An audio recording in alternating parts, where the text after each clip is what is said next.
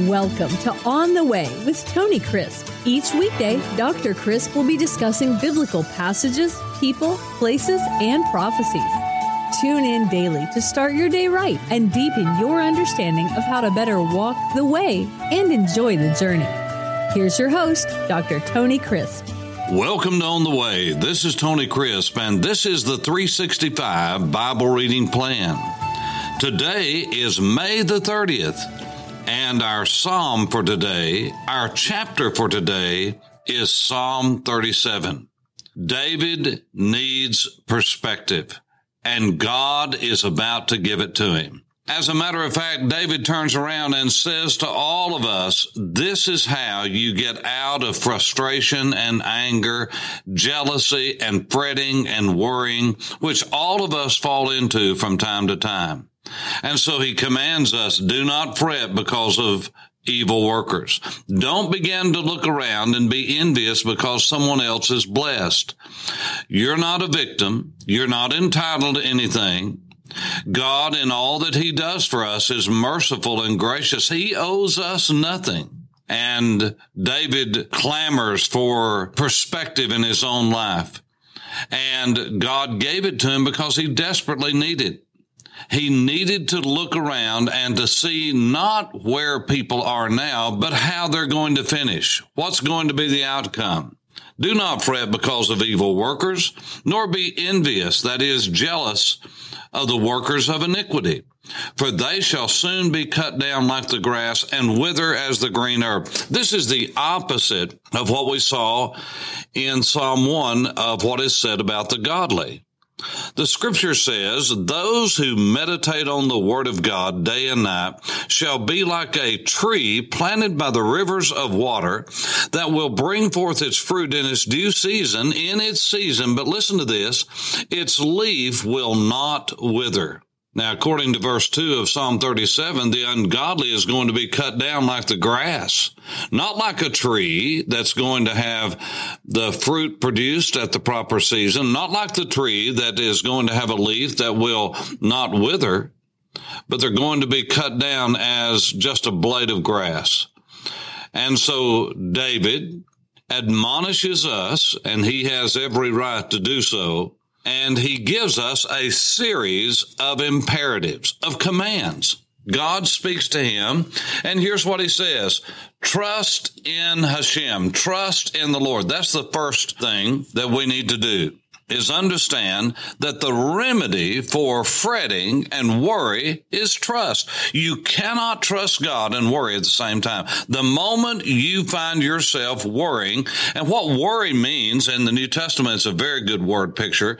It means to take one side of your head in your hand, that is your hair, and take the other side of your head, your hair, and begin to pull in opposite directions. That's the word picture of fretting, of worrying. This is not concern. This is not godly, cautious concern. This is when you start fretting and pulling your hair out because you can't control a situation, because you don't know what's coming down the pike. And so the Bible says you need to trust in the Lord. That's the first command. The second command is do good. That's right. Do the right thing. Do what you know to do and trust God to take care of the rest. Then he says, dwell in the land. This is all in Psalm 37. We're not even to 5 verses, just in the 3rd verse. And God says, don't fret, trust, do good, dwell in the land. That is, we are sojourners here. This is not our home, but we need to dwell here, and we need to feed on God's faithfulness. That's 4 imperatives in one verse. Trust in the Lord, do the right thing, dwell in the land, and feed on God's faithfulness. You see, you and I don't need to worry about anything. Why? Because God is sovereign, and God is not going to allow anything to come into our lives that he cannot handle. That's right. He cannot handle. You and I can't handle anything, but he can. And so God says, do what you know do. Do good. Just stay there, dwell there in the land, and feed on my faithfulness. This is what God says. Now, you can feed on God's faithfulness because God is truly faithful. God will do every time exactly what he says he's going to do, and he'll do it right on time. Now, his timing is not our timing. His way is not our way. As high as the heaven is above the earth, so high is God's ways above our ways. But in verse 4, he says, delight yourself also in the Lord. Now here, this is another imperative. It's the fifth imperative in 2 verses. Now again, an imperative speaks to the will. It's a command. It doesn't speak to the emotions. People say, well, I just don't feel. It doesn't matter how you feel. When God tells you to do something, you can either obey or disobey. If you disregard it, that's disobedience.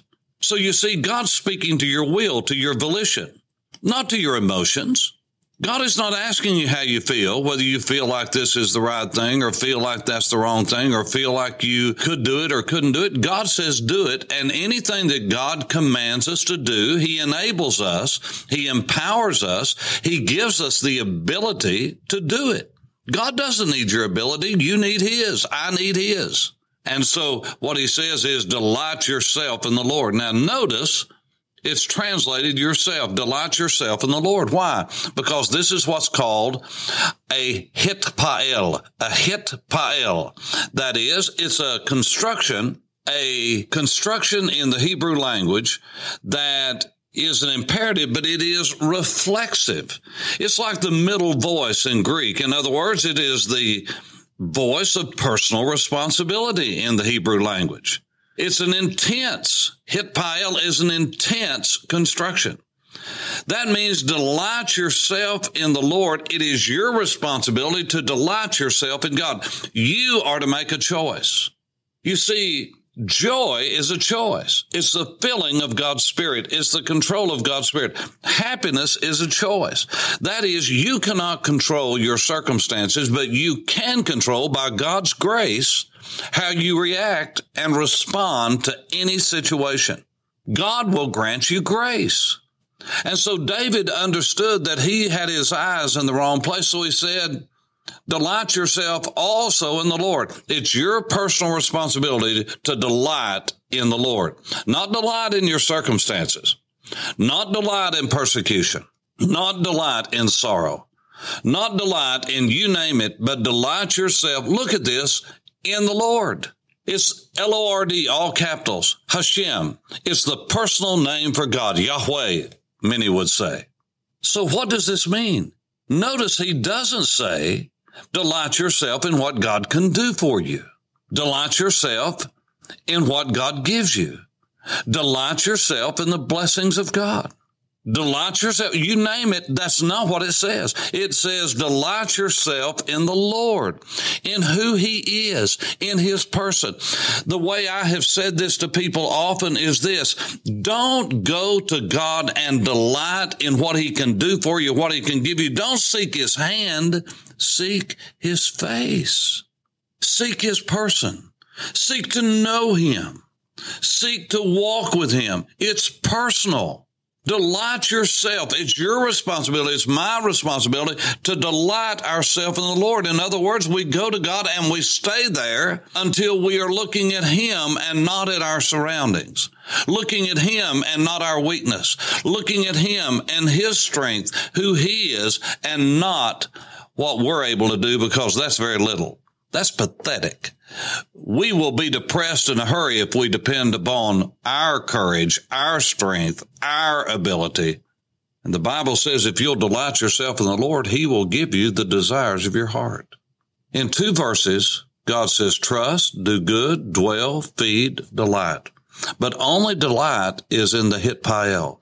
Only delight is in the intensive. Only delight has as its target, as its goal, God himself. Again, not what he can do for you, not what he can give you, not how he can bless you, not what you can get from God, but he, his person. Delight yourself in the Lord. And if you delight yourself in the Lord, he'll give you the desires of your heart. Now, some would say, you mean God will give me whatever I want and desire? No. That's not what this says. He said, delight yourself in the Lord, and he will give you the desires of your heart. He won't give you what you desire. He will give you what to desire. That means whatever God desires will become your desire. You see, prayer and seeking the face of God is not trying to manipulate God to come over to our viewpoint. It's not trying to convince God that he needs to do something against his will.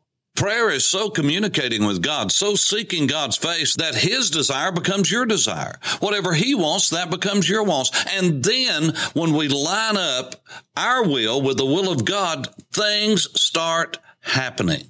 Why? Because God is doing in your life what he wants to do. So therefore, whatever you're asking will be in line with his will. You see, his will is what's important. He who is important, not our will, not what we want.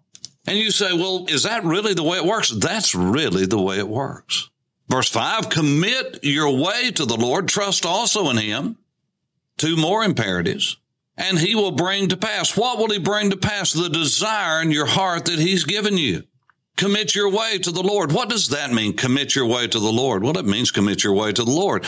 The word commit is the word galal. Galal. Does that sound like anything that you know of? Galilee. I roll. Galilee. It's the rolling hills. It's the gal. It's the wave. It's the roll of the ocean. If you go to the northern mountains of Naphtali, and if you're driving through the Hula Valley and you're driving northward, to your left is going to be the mountains of the tribe of Naphtali. And if you will look, they look like waves. They go and they crest and then they fall like a bluff. Then they rise again like another ocean wave.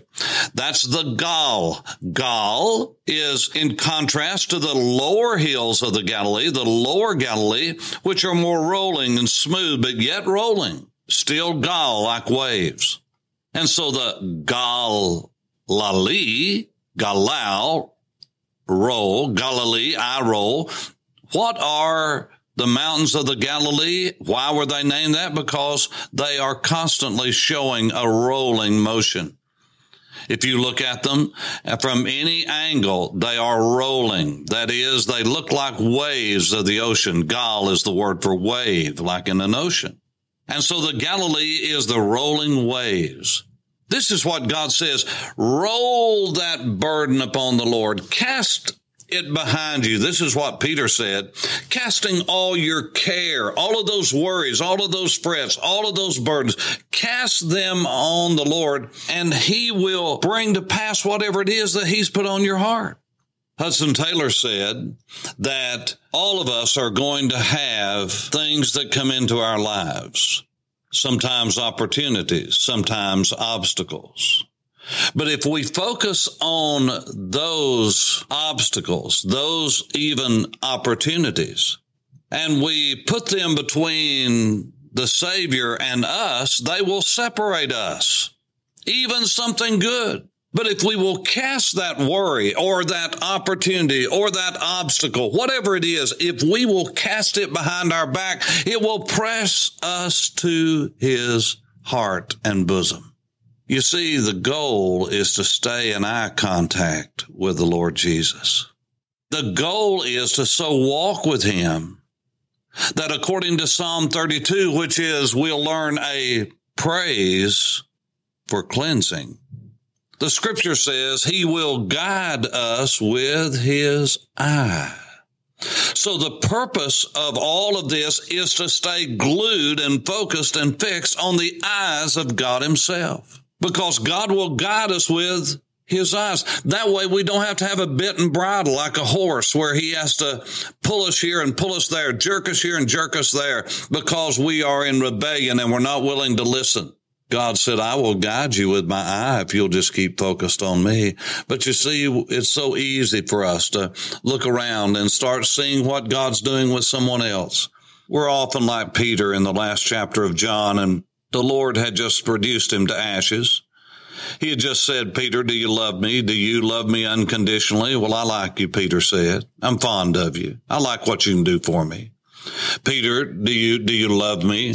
Do you love me unconditionally? Do you love me as I love you? Well, Lord, you know I like you and I'm fond of you. I love what you can do for me. I like hanging out with you. You're cool. Peter, he asked the third time, do you even like me? Are you even fond of me? Do you even like hanging out with me? And Peter was grieved to the heart. Why? Because he knew the Lord put his finger on it. He didn't even like the Lord at times. You see, God brings us to the point to where he gets our focus on him. Peter said it like this in 1 Peter chapter 2, I think it's verse 7, that he says, to those who believe, to those who truly trust in him. What did the Lord say in verse 3 of Psalm 37? Trust in the Lord, do good, dwell in the land, delight yourself in the Lord. Roll your burdens upon him, and he'll bring it to pass. He will guide you. He will guide you with his eye. Why? Because you can hear his voice. You can see his eyes. And to those who trust, to those who believe, Jesus is precious. He's precious. I want to ask you a question today. Is Jesus precious to you? Is he to be treasured in your life above your portfolio, above your wife, your husband, your children? Is Jesus your life? Is he precious? David closes the psalm with, the steps of a good man are ordered by the Lord, and he, that is God, delights in his way. He, God, delights in the way of those that he directs their paths. He directs their steps. We delight ourselves in him. God will say, I will delight to give you what I have put on your heart to ask for. And if you'll delight yourself in me, I will become the delight of your soul, and your way will be ordered by me. For On the Way, this is Tony Crisp. Thanks for listening to On the Way with Tony Crisp. Tune in every weekday for information on biblical passages, people, places, and prophecies. Fridays are for your questions.